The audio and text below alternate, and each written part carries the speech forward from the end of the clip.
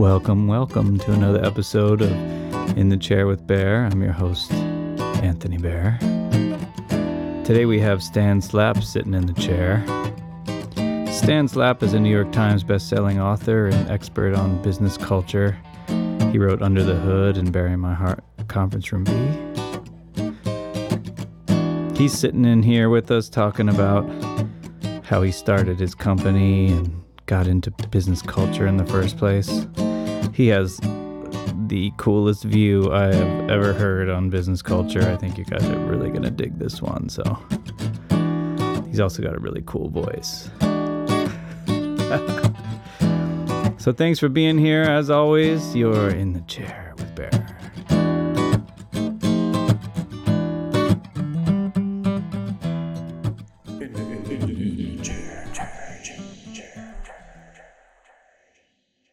Hello. Here we are with Stan Slapp, founder of Slapp Company and also a New York Times bestselling author. And I am really fascinated. Stan, we've gotten to know each other over the years, several years now.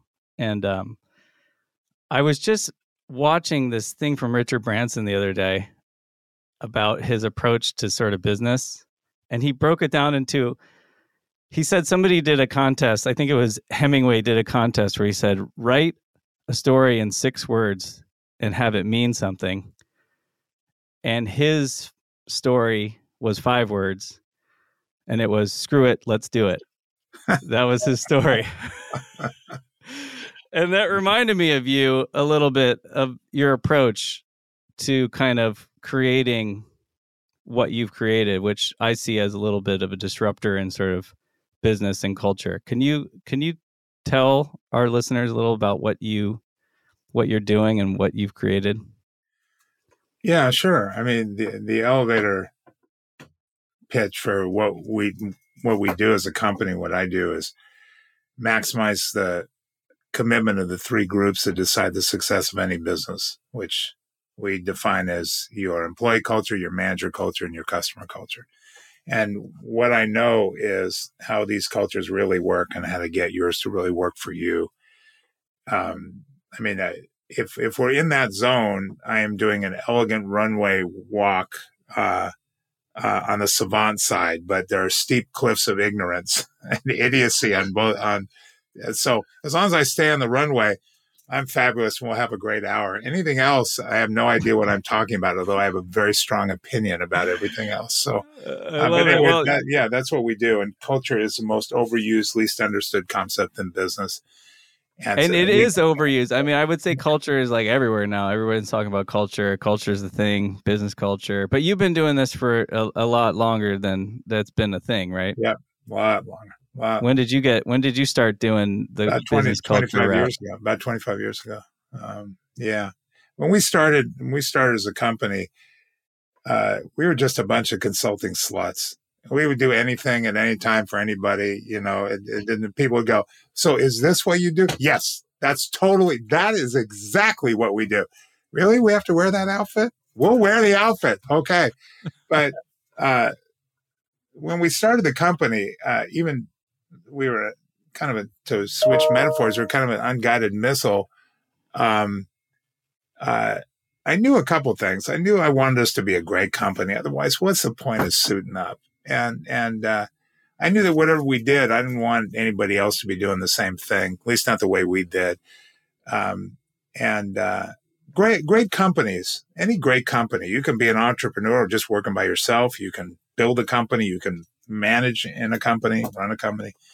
But great companies, great organizations are started by a deranged radical or a group of deranged radicals who have a hardcore point of view about what's right with the world that must be protected, wrong with the world that must be corrected. And they bring that to the company at Genesis. The same time the original value prop is being decided, they bring this strong opinion because they bring it to the supermarket. They bring it every place they go. They're just hyper aware of this. It can't sit still about it. So even if it in its earliest incarnation, the business is conceived of, at least in part, as a delivery vehicle to build a better world. Even if you're just selling office furniture, we're selling it, you're buying it, let's saddle up together, and charge at these windmills. And and Did you consider yourself a deranged radical back in the day? Then not only you do were. you should see the Interpol file. I'm not just saying this, okay? Authorities in all 50 states. Was it you, just you on your own, or did you have a little group? No, I You had were. a little group of reprobates and escapees and you know yeah, I did and if you're going to be driven by passion, Bear, and I know you feel the same way in your business. There are two dependable sources of passion. Again, what's right with the world that must be protected, and what's wrong with the world that must be corrected. Ours is kind of rage driven, so it's very dependable. And in the early days, I started to surface an opinion that I didn't even realize was related to the business. It was just an opinion that about business, that nobody should be diminished by business, working in it or buying from it. Because, I mean, if that happens to you, that's not going to stay in business. If you're made to feel small, buying from a company or working in a company, that's going to jump the fence and follow you home. And the impact is incalculable for people. And so it became kind of a mantra, like nobody should be diminished by business, working in it or buying from it. We weren't talking about culture. We weren't talking about anything at that point.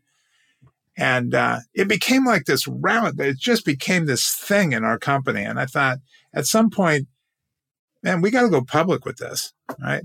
Yeah. And so we had a client that was one of the top 2 or 3 IT companies in the world, even back then. And we were doing a lot of work with their CEO, and they were kind of notorious for just not really caring that much about humanity, unless they could weaponize it.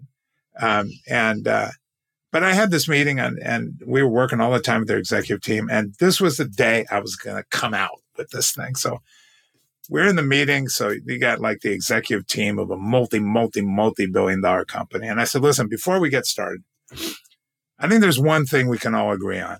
And that is nobody should be diminished by business, working in it or buying from it. And the meeting just stopped.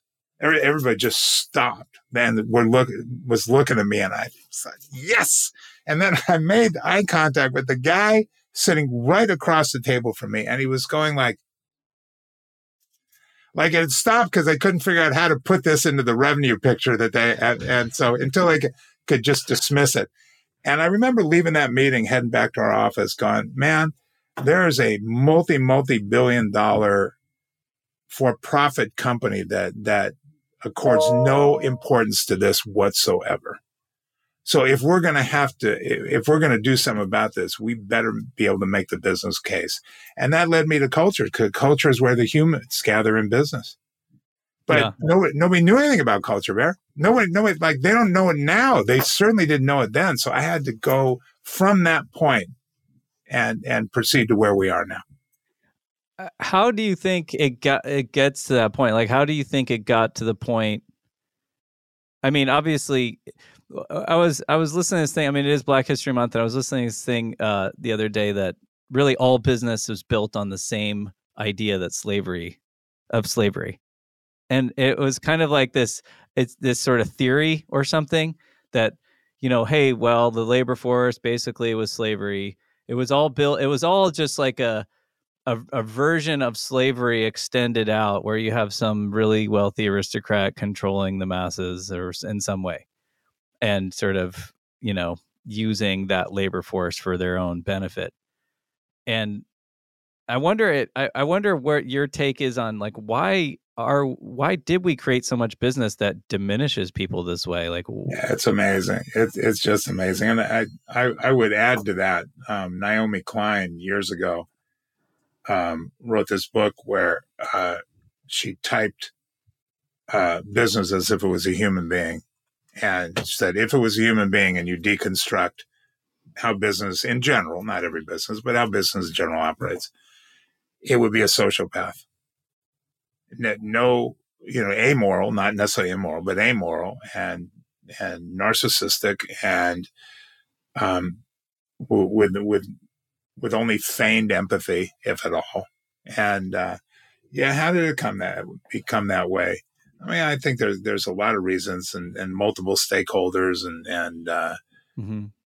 short-term rewards and there's all kinds of unhealthy motivators for that, and the imbalance of income distribution from what the Mm-hmm. company earns and all kinds of stuff. But I think the bigger impact again is it's not just business that is like this. It's what happens to people in the business and involved with the business that is so terrible. The dehumanization of people in business treating other people in a certain way. And Yeah. just that loss and the fact that if you let that leak out, it's pretty tough to put it back. Like I said, it jumps a fence and follows you home. And that's the real horror. If you look at the organizing frameworks for humanity, there's the small ones. You have your family, right? You have your Mm-hmm. family, your friends, maybe your community. But when it comes to the big ones in terms of size and scope, there's only three. There's politics. Yeah. So let's just skip the humanity there. There's religion. Some would argue that it's leaking and fouling its own greater purpose. And there's Yeah. business. Those are the three. So if we lose humanity in business, we're doomed. If we save it, then we've saved ourselves. But that's why we decided to play where we played, because it's not just business being done wrong. And clearly, any right-minded human being would go, that's just wrong. You don't have to do that. You shouldn't do that. And it's stupid because the embedded cost of doing business badly. And so you have to advertise more and sell more and discount more because you're just not getting legitimate human response. It's not just that. It's all the human beings affected by that. That's interesting. I mean, I think if you look at it that way, even what you said earlier, that all businesses were created by deranged lunatics with a deeper purpose, with some sort of deeper purpose. All great If you business. look at all great businesses, but if Yeah. you look at it that way, I mean, the purpose, even if it has a genuine purpose, it can somehow get distorted over the long run, right? Like over years. I mean, just look at the words of Jesus and where we are now with all of the different sects of Christianity, as an example. The whole message can kind of get confused over the years from its sort of deeper purpose or where it started. And that's, I mean, even if you start with that, how do you create consistent, how do you create a business or a culture that maintains focus on that purpose, Well, yeah, right? you have to make the business case for humanity, which is really the purpose of the work that we do in my company. You can't just say humanity for humanity's sake. It is there are many, just the fiduciary duty of people running companies is to pay attention to the revenue and the margin and the growth side of this. And it becomes a dehumanizing process to do that. So you have to make the business case. You have to say, listen, we're going to reposition. This is what we do. We reposition these three cultures, employee, manager, and customers, as newly precious workable assets to a company. Yeah. Because once a company sees culture as an asset, the company will protect anything that's an asset, especially if they just learned how to get more out of it. Well, you can't protect these assets, these three cultures, without protecting the humanity they represent, and probably without discovering or rediscovering your own along the way. Ultimately, we work with a company, and our clients are many of the most successful companies in the world. We work with a company, and at the end of this whole arc of working with them, they don't really care about people any more than they used to, but they treat them like they do. We'd still chalk that up as a win. At least that's progress, man. But right. Otherwise, you're dealing with. Well, you can't teach someone to care, right? I mean, how are you going to do that unless they go through some sort of life you got to start by situation? getting them to care about themselves. Right. And there are 6 words talking about managers. There are 6 words that describe any manager's job description, from executive to entry level, in any company, in any country, in any position. These words are never actually spoken aloud, and they're never written down where anybody could see them, but every manager knows this. The 6 words that describe every manager's job description are: if it sucks, suck it up. There's a manager's job right there. And so there's this, denial of humanity, subordination of values, Right. in order to serve the company. It starts there, and then you pass that stuff down, and it just becomes allowable. Yeah. It just is just. But it at the same time, it sort of bottles up resentment. I mean, you can't get away from right. the emotional impact that it's having, even if you don't show that emotion or whatever. And that's what we have to do. I keep thinking of that George Clooney character when he's like, he's traveling around the world, laying people off. That's his job. And he's just basically torturing him to do this work. I think it was called Up in the Air or something. But if you are financially reinforced for that, and so you feel, okay, it's your job. It's your job. Well, it's not just my job. It's the way I take care of my family. It's the way I count. I keep score about all the effort I to get to where I am in my career and stuff. So I must be doing the right thing. You're being played. You're being played in all sorts of ways, but it's a relentless, seductive fog that you're in. I mean, I can't tell you how many managers, like intelligent, mature human beings who have said to me, yeah, I have family as a value. That's why I spend all my time working, never see my family. And what I do for a living is kill the competition, which is other people and their families. And you just, like you say, your dog Gus, you just give them that Gus look and they go, all right, wait, can we just take two? But they're in it and it's reinforced. Yeah. And listen, and anybody who has any role for you at all stands to profit from you not having a strong sense of self. And if you don't know what's true for you, everyone else has unusual influence.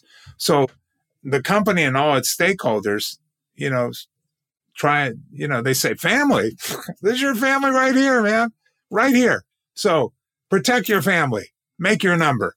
And you go, okay. So it's not a simple thing. It's seductive. It preys on the search for meaning and self-validation. It manipulates that stuff. Nobody, unless you're talking about a real heinous company, nobody in that whole chain is going, yeah, I'm just going to kill the spirit of people, and we'll put that in the annual report. Right. Nobody wants to do that, right? It's just the sort of the mechanism of the business. Well, you ever wonder, like, you look at the bad ones, man, the ones that are really the iconic, the Enrons and the World Cup, all those things. How did a culture let that evil under the door? How did it actually agree to conspire in stuff that was obviously wrong? Any scale of right or wrong, what you learned at your mama's knee, it's just wrong and hurtful to people. It wasn't through one heinous act. It was little paper cuts to the soul that went unnoticed, untreated, and infected people's true sense of self. And it's standing outside it. But how many of us have been in relationships? Man, I've talked to people, not me and not you, but everybody else. How many have been in relationships where you're telling somebody about it and it was just like the most abusive, horrific, like waste of time and energy and soul sucking? They go, wow, how long were you with that person? 11 years. Anyway, right. It's when you're in it, it's like, well, it's hard to see because it's not, and if you spend time around like those executives in that situation, they're probably nice people. I mean, they'd probably be like, "Oh, these guys are great," whatever. They're friendly. They're and they're hurting too, man. Listen, when everybody's kind of hurting, right? Everybody's hurting. When you're clawing your way to the top in your career, you can be convinced that everything will be figured out and fulfilling when you get there. And when you get there and find things still suck. And now you have all the apparent rewards of the job, so you can't really admit what doesn't feel good. And you still don't have the answers. You're still not getting what you thought must be out there somewhere. And there's no place else to go. People jump from the top floors in buildings, not the bottom, man. It's hurting them too. Yeah. I mean, that's where they jump from. It's a lot of pressure being at the top, I'm sure. Well, yeah. I want to go back 25 years ago to when you were talking to those guys sitting at the top and you brought up this idea.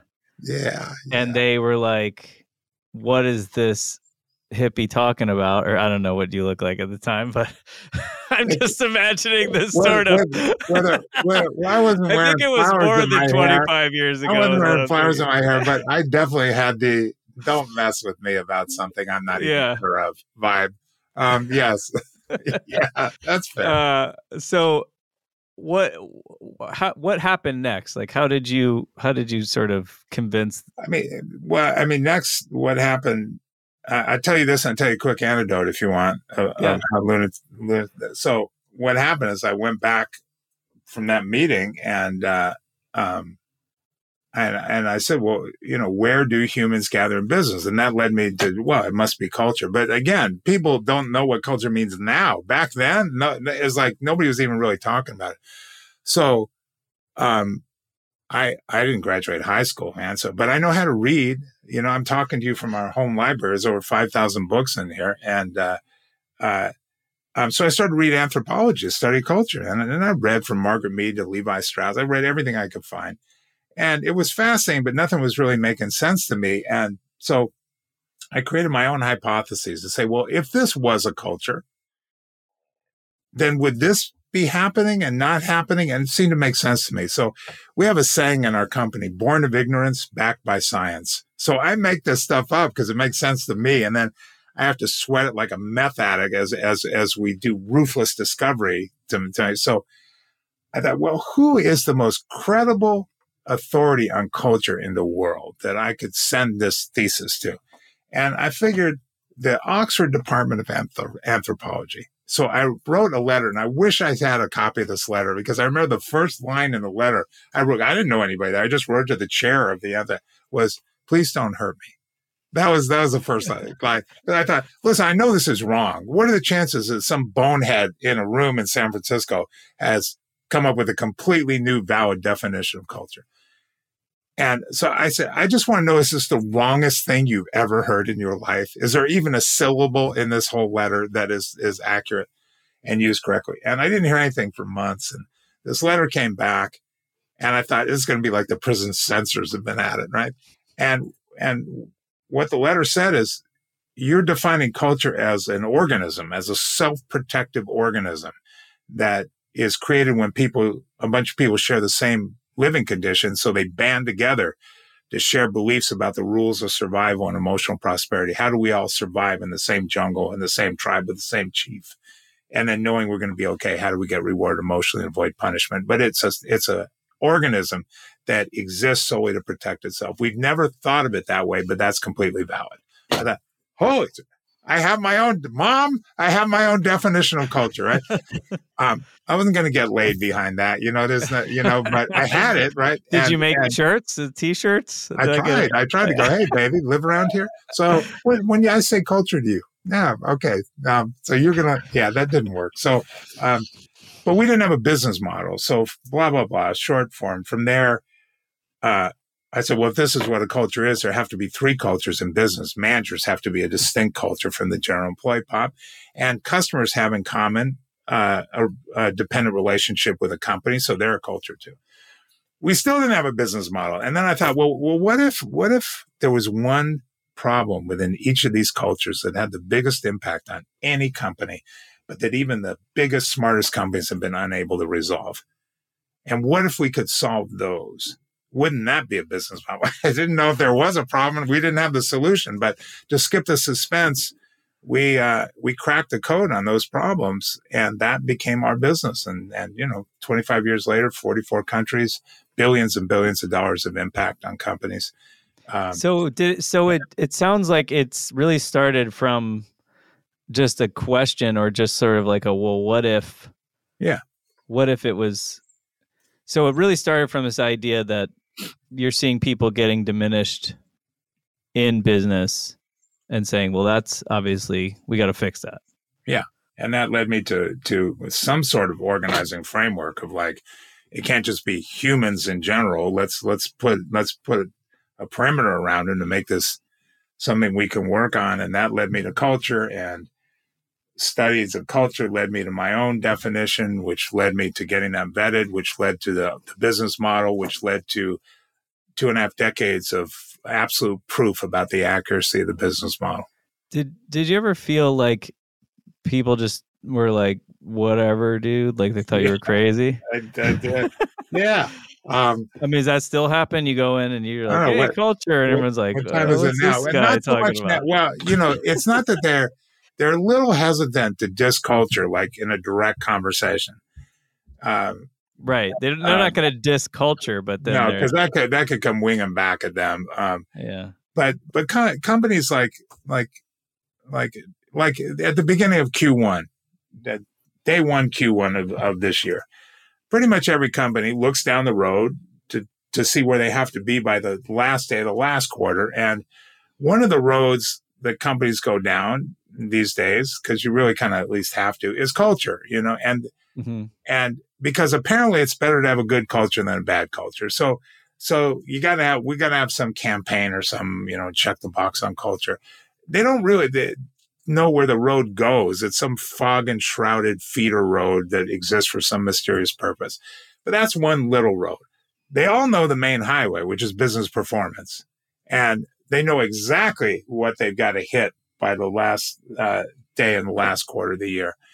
What our message is then you got to combine the roads. And there's no better way of getting down the main road than by harnessing the full commitment of your culture. Because you plan whatever strategy you want, that strategy is going to change. Focus on building the engine to get you down that road, even if the bridge is out or there's this or that, Mm-hmm. and you're going to be successful. But we have to make that business case. We have to use data. Yeah. We have to make it relevant to people who think their priority over all priorities, understandably, is to drive the performance of the business. And we don't argue with that. Let us get in there. We're agents provocateur, but we're going to come at you in the language that you're thinking about. You remember that Far Side cartoon of this guy chastising his dog? And he's saying, Ginger, bad dog, Ginger. You're not supposed to in the garbage, Ginger. You're not supposed to eat that, Ginger. And then it's Ginger hearing blah, blah, blah, blah, Ginger, blah, blah, blah, blah, Ginger, blah, Ginger. All they can hear is Ginger. Okay. So we're going to talk Ginger and we'll start there. So anyway. Well, I know it's been really successful. I know you've been in a lot of different businesses and you have, a ton of amazing testimonials on your site and all the work that you've done over the years. What sort of stands out for you as like maybe some of the, I don't know if you can share specifically any clients that you work with, but tell us a story of something that stands out for you that you thought you were kind of up against the odds and then it sort of you had a breakthrough or something. There's I'm not being an arrogant snot because we're humbled by this work. We really are. But there's been so many. I remember the first time we brought this to Africa. When we first started, we were told by somebody we really respected, who said, there's going to be a small dedicated audience for what you do. It's all going to be in the U.S. because you have this U.S. point of view and the way you talk and the way, all this stuff. It's very American centric. It's not going to play in Europe. It certainly won't play in Asia, and it won't play with a lot of big companies. Well, we just blew all that stuff out. Like I said, 44 countries, clients from A to Z. But I remember the first time we took this to Africa. And I remember being in a meeting with the executive team of one of the biggest companies on the African continent. And this was the executive team of the division responsible for 55% of the company's revenue. And I remember we have this process, called Bury My Heart at Conference Room B. It's one of our solutions that in order to create emotional commitment and manager culture, you got to let managers bring their own values, their personal values to work and not be fearful or intimidated that they won't prioritize the company.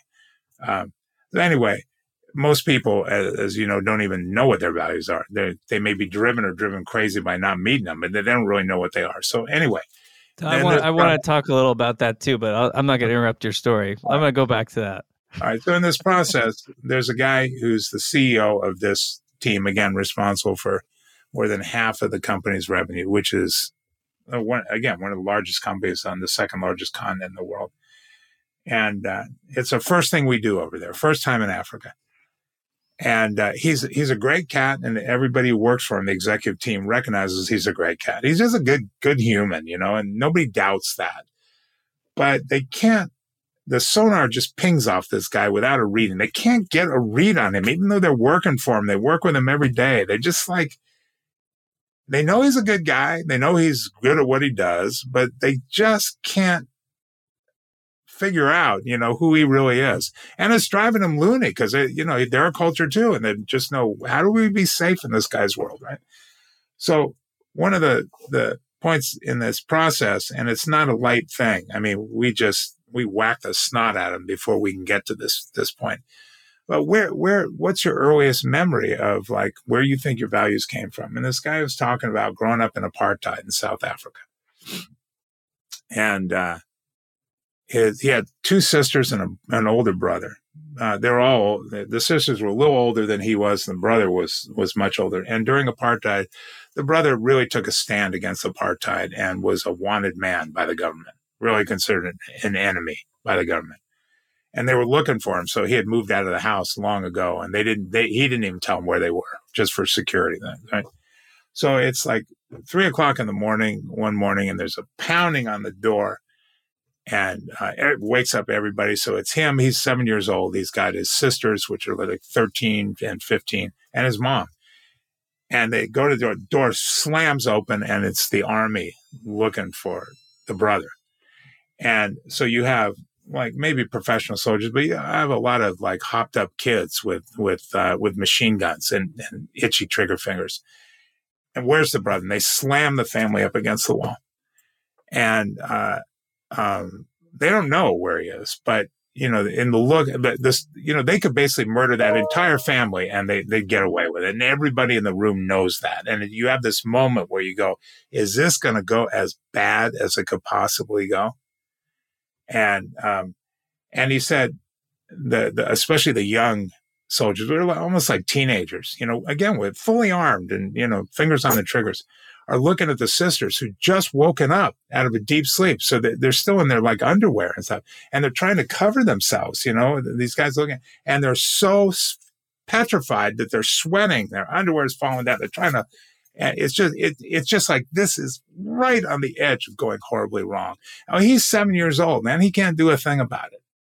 I mean, even if he was 17 or 27, you got people in there with guns, right?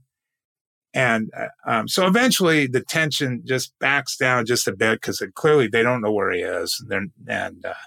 Or if they did, they're not going to tell him. And he's not in the house, so they leave. And anyway, he's just in this moment recalling this, which is something his executive team has never heard from him at all. They had no idea, right?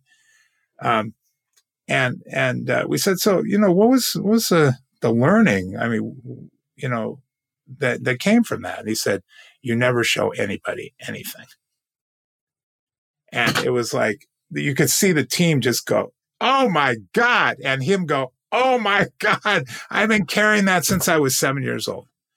And to realize that, and we've had equivalent, and we could spend hours talking about the profound stuff that's been revealed. The only thing that has not happened in a Bury My Heart at Conference Room B session, and I keep threatening to end the entire thing, if it does. Nobody's yet confessed to a murder. That's what I'm waiting for, But short of that, we've had everything possible. But that it would leap continents. And we worked in Europe and Asia and Latin America. So Bury My Heart at Conference Room B, that's your that was your big hit, right? With New York Times bestselling book. And that was the first book. The first book. Okay. Yeah. And then, you said you do sessions now with that. So that's well, we did the sessions before I wrote the book. I wouldn't have written the book if we didn't know it would work. So, yeah. So when I was reading the book, I mean, it's pretty amazing. And I suggest everybody pick up a copy of it, obviously. And it's awesome because you can kind of find things out about yourself that you never knew, really. And I love the process of kind of discovering your own personal values. did that come out of doing several sessions where you just like, this is something, obviously people aren't bringing their values, and so Yeah. More than that. I mean, we had put tens of thousands of managers through these sessions before I wrote the book, yeah, it was amazing. It was just amazing. It was amazing. Just either the lack of awareness or the willing subordination, or managers thinking, well, I'm a manager and a human being, but I'm also management, and I'm the honor guard of the corporate organism, and managers living their own values are a threat. So I'll mess with my own ability to live my values. In the name of management, I won't allow that to happen. So even crazy just stuff. suppressing your own, it doesn't. It's getting back to that sort of like psychopathic organism of corporate psychopath, right, or whatever you were saying. Yeah, social pathology. Yeah, it's just but I mean, that's, for me, that was like kind of an awesome, workshop. I mean, you kind of, the way the book unfolds, it helps you sort of find that in yourself, which is really awesome. And I've of course sat through one of the sessions too, which is just an amazing experience. But yeah, I mean, take somebody through that a little bit, like finding your own personal values and how that might be different than sort of what you think it. They generally are. I mean, you're told, again, anybody who's trying to sell you anything stands to profit from you not having a strongest sense of self, because if you're not on your own agenda, you're afraid everybody else's. So if somebody needs you to do something, it's not all with evil intent, but anybody who has a role for you in your life that wants you to play your part. And then you have the larger ones: be a manager, be an employee. Let us scare the piss out of you to get your vote by presenting ourselves as a safe alternative. Let us make you feel small to sell you some piece of junk to feel bigger for a little while. Any of that is so relentless that it is difficult. It's just like our whole life like that. It is like every day. Every day, man. And it's done by people who are working harder at it and are better skilled at it than you may be in protecting yourself against that. And it is this relentless, seductive fog. So by the time you get managers in there to say, listen, this has nothing to do with your maturity or your professionalism or your competency. It's hard to know this stuff, man. It's hard. So the first process we have to do is like kicking off the dirt that's been piled upon what you really believe in all your life. And then if you're in a position in a company, we deal a lot with managers, but it doesn't have to be a manager where you have to balance, how do I be successful and stay sane at the same time? Well, man, you're going to have to let something go. And so people become emotionally detached without even realizing it. I mean, there's a party in your head. You're not invited. You don't even necessarily, in a bad company, you may realize, I suit up every day for the detachment factory and leave the best who I am at home. But in a good company that's doing all this stuff for you, you may not even realize it, man. And if you're emotionally detached, you're doing that because you think it's a safe thing to do. I mean, in any relationship, any love, if something is not working for you in a relationship and you go, okay, you know what? This is just untenable. I can't. No. Now, and you have the epiphany that it's never going to change. Like you can't do anything to change it. And you don't believe the other party can or will either.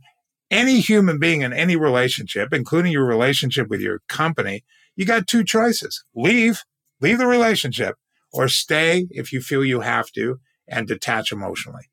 And so for most people, they've just stayed in their company and detached emotionally. So the first thing we got to convince you is the bigger risk is to remain emotionally detached. You did that because you think it's safe.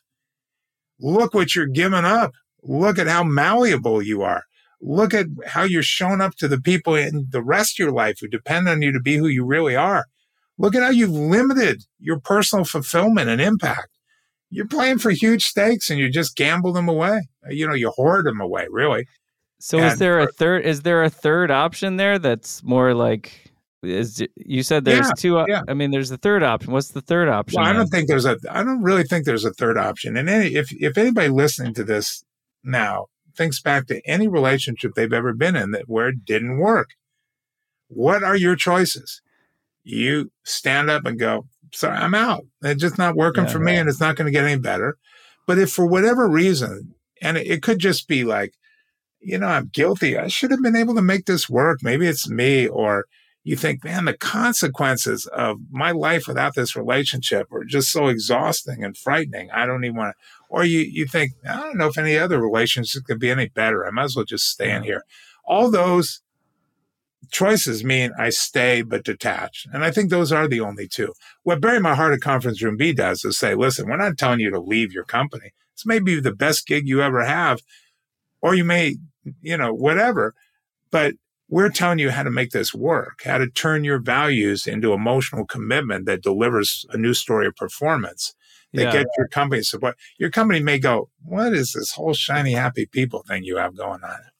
But if it's a reasonable thing that produces business results, you'll get the air cover for it. So, but first of all, we have to get managers to come to terms with, oh my God, I'm a grown up, and I've fallen for this. It's like we feel like we're the bomb squad, man. You got to clip the blue wire first, otherwise you'll trigger cognitive dissonance. It's so big, reimagining the entire relationship with your, let alone any other. It's one thing to be, even just to know your personal values, to really know what your personal values are, to really be able to voice that. I mean, I think that that's such an important step in any relationship, and it's something we often don't do. I mean, I think even, being whether it's an intimate relationship or a relationship with your coworkers or your company, it's like most of the time people don't say, hey, this is what's really important to me, or hey, let me tell you a little about my story, where I came from, what's the most important thing to me, what I'm living for, what I find fulfillment in, or it's something we don't really do, or we don't really value. We don't. It's amazing. When we go through this as part of it, we do a simple reduction exercise to start off going, okay, here's a list of like 50 common human values and a basic definition. So pick the ones that are 10 and most important to you, and use this definition or define it however you want, or just write in something that's not on the list. Go through 10 and go, all right, well then go from 10 to 5. The 5 that mean the most to you. And people go through that exercise, and we go, okay, go from 5 to 3, the 3 that absolutely define you most as a human being. And look at what you have to give up to go from 5 to 3. Not that you don't have all 10, but if we don't focus you on a few, you don't have a chance of making this work. The way I remembered it, it was something like you're in an airplane and it's about to crash, or it was like, or you had like 3 minutes to do it, or not even like 1 minute or something. Yeah, we don't use the other way, but we don't give much time because we want to make the point of people go, yeah, I know my values. I know my values, right? Listen, and then you're sitting there with your 5 and you're going, I don't know this one. No, wait, that one. No, wait. But even if they get that, because we start off with that and we intentionally give them a little bit of time, the first exercise, and we go on and on and on. So you get that certainty. I can't tell you how many people go, all right, these are my 3 values. I got these. And then they leave that, and they come back the second of 2 days and they go, I changed. Okay, those not these are my values. And then how many people go, oh shit, those are not my values either. In fact, and finally they just go, listen, I have to pick flexibility as a value or I'm home because I don't have a clue. Well, once you at least get that, and you wonder, how could I be like at this point in my life, having been played the way I've been played, and what is the cost of that? That's then the motivation. But first, we got to create the willingness to do something about it. I think that's really powerful right there in itself, because, on the path to doing anything, I think as an entrepreneur, as you're building a business, or if you're a creator or whatever you're doing in your life, on the path to doing that, you have to know kind of what you want before you can create anything. Yeah. And I feel like, that's, a lot of times I'll go like, I really want this, or I want that, but, or maybe, you want the big house, or I want to be able to park wherever I want in my car and not care if I get a ticket because I have a money pay. Is that what you want? But what do you really want? Do you want the stability? Do you want the power that gives you? Do you want to have the impact? And those are the kind of example values that you put out there. As I know a lot of people pick family, but I wonder if they pick family because when you're trying to like get rid of family off your list, you just see your kids going, "Really, Dad? You're Yeah, getting yeah, rid of family?" yeah. And you We got to we be like, "Well, okay, I'll keep my family. And I we love my actually we kids more actually than did anything, this. you know." We did this in a huge room with about 250 managers, and it happened to be a man and woman who actually worked together in the same company. And we asked, um, what are the three you finally capped, and what are the two you had to give up to get there? And this guy sitting next to his wife, this bonehead, said, "And I gave up family." And man, the temperature in that room dropped like 40 degrees. Like you just want to go, no. Um, but it doesn't mean you don't care about family. But again, It's tough. I we've mean, all learned of things about living, Bear, and yeah. and that's it. Well, It's it's such important work to do that, to really look at, well, what is it that you really want, and why do you really want that, and what yeah, are you yeah, really valuing here, and not be ashamed about it, and that's tough for him in that moment to go, okay, well, I put aside family, but you know, I think I'm trying to remember if it was because I just read this book from Jim Quick. It's called Limitless. I highly recommend that book too. But he talks about bringing your values and expressing it to people, and and he mentions that, like, well, family might be your value, for example, but it's not really your family, but it's what the family gives you, right? yeah, It's like this yeah, right, feeling. It yeah, might be belonging, it might be identity, it might be just the sure, love and the caring sure, and the nurturing. It might be, so sometimes it's even digging deeper into what yeah, you really want and exactly. what you really value. I think that's Yeah, it's not the such an dictionary important definition of the step. world. It's what Yeah. it gives you in your life. But when you think about it,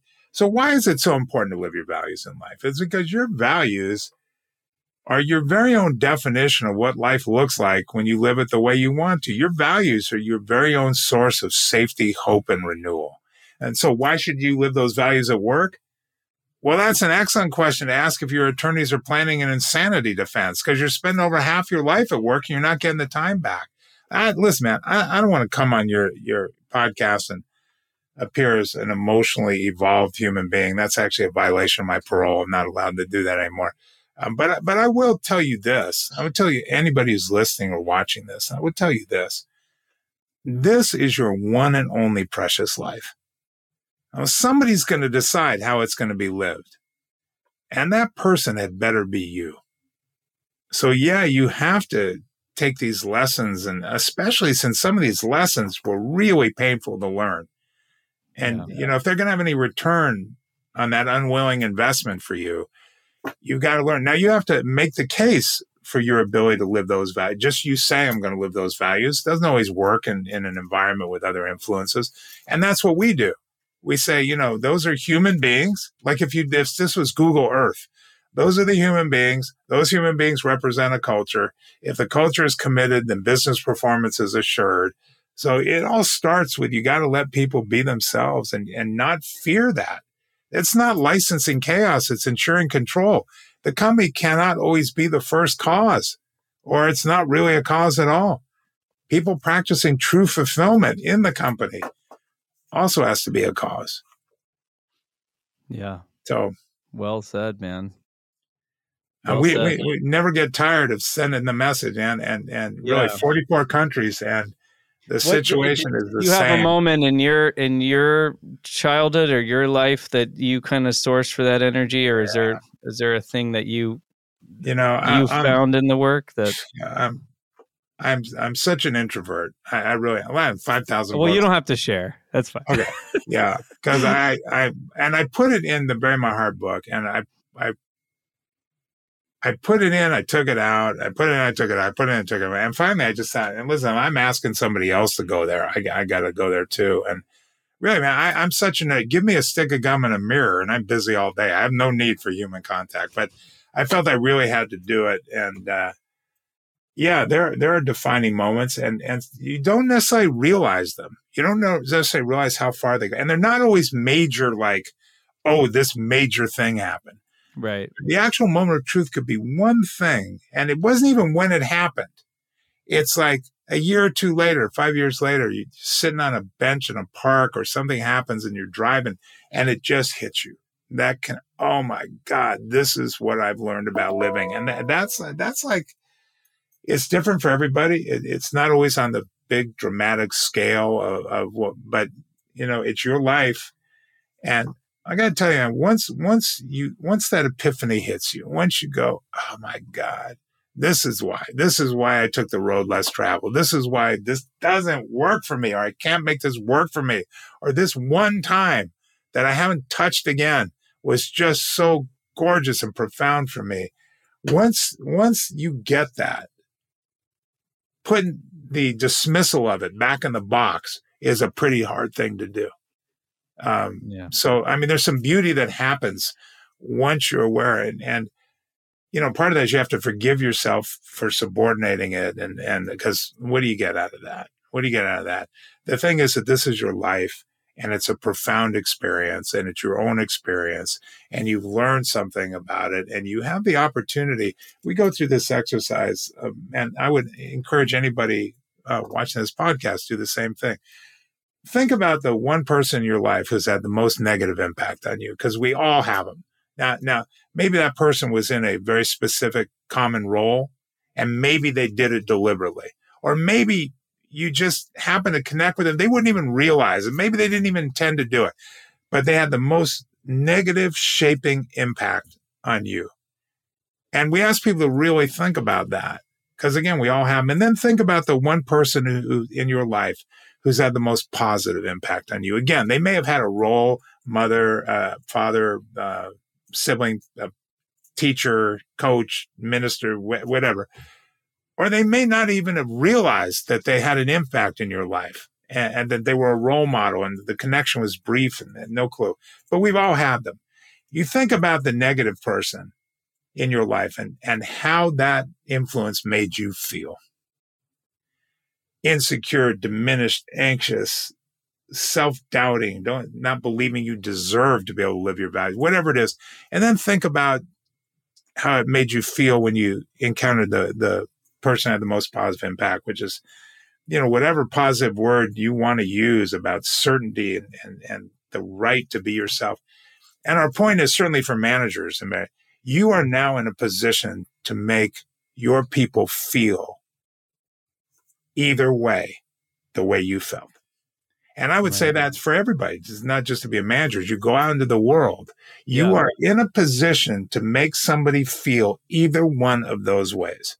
And if you can't find any other reason to do it, let your basic sense of humanity and contribution at least go, I deserve and I need to understand who I am. And I need to be okay with however I got there and however long it took me to get there. Doesn't matter.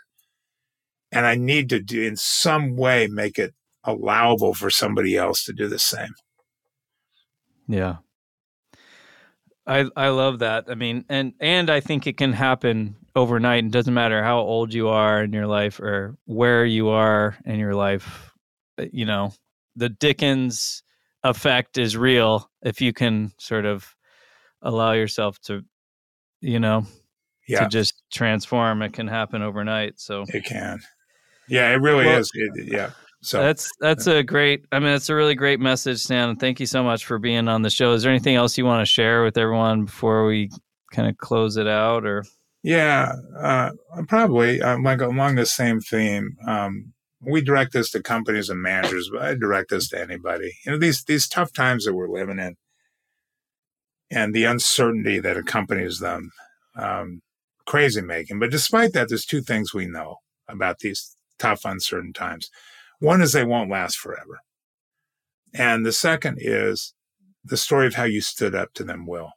Now, you're going to be living with that story for a long time. It's time to start writing it so it ends the way you want it to.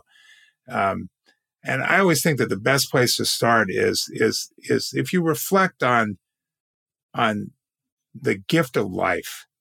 And how do you ever give back for the incredible gift of life? What do you do? Well, you give back to those who are less fortunate than you.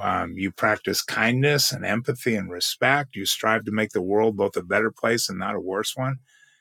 And that's I would say that for a company, for a manager, but for any of us.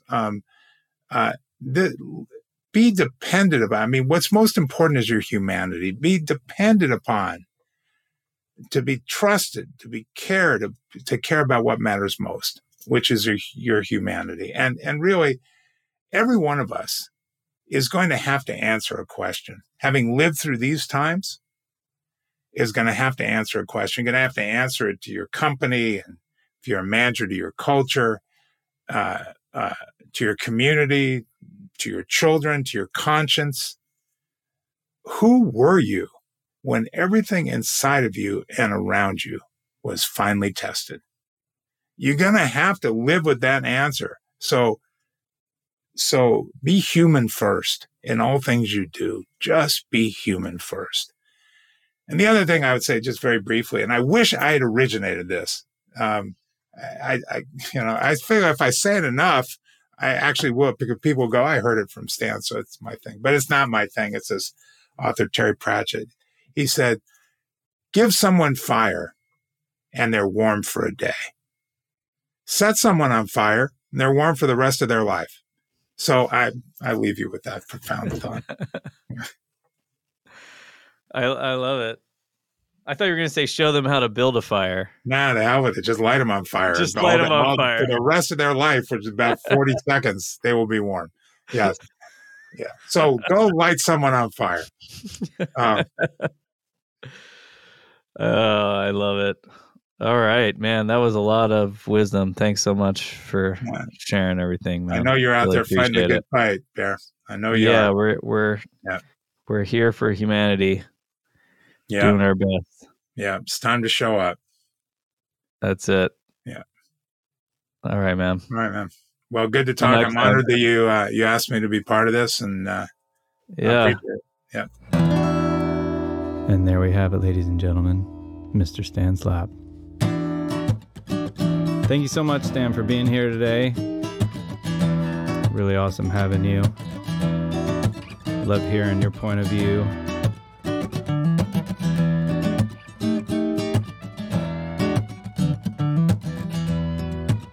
And thank you all for tuning in, listening in to In the Chair with Bear.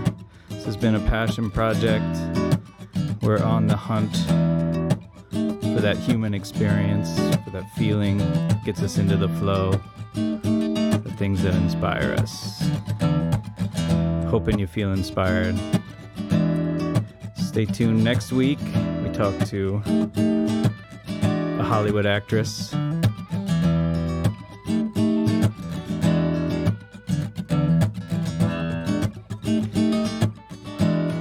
All the music is produced here in our studio. Actually, I'm just sitting here playing the guitar right now. Thanks again.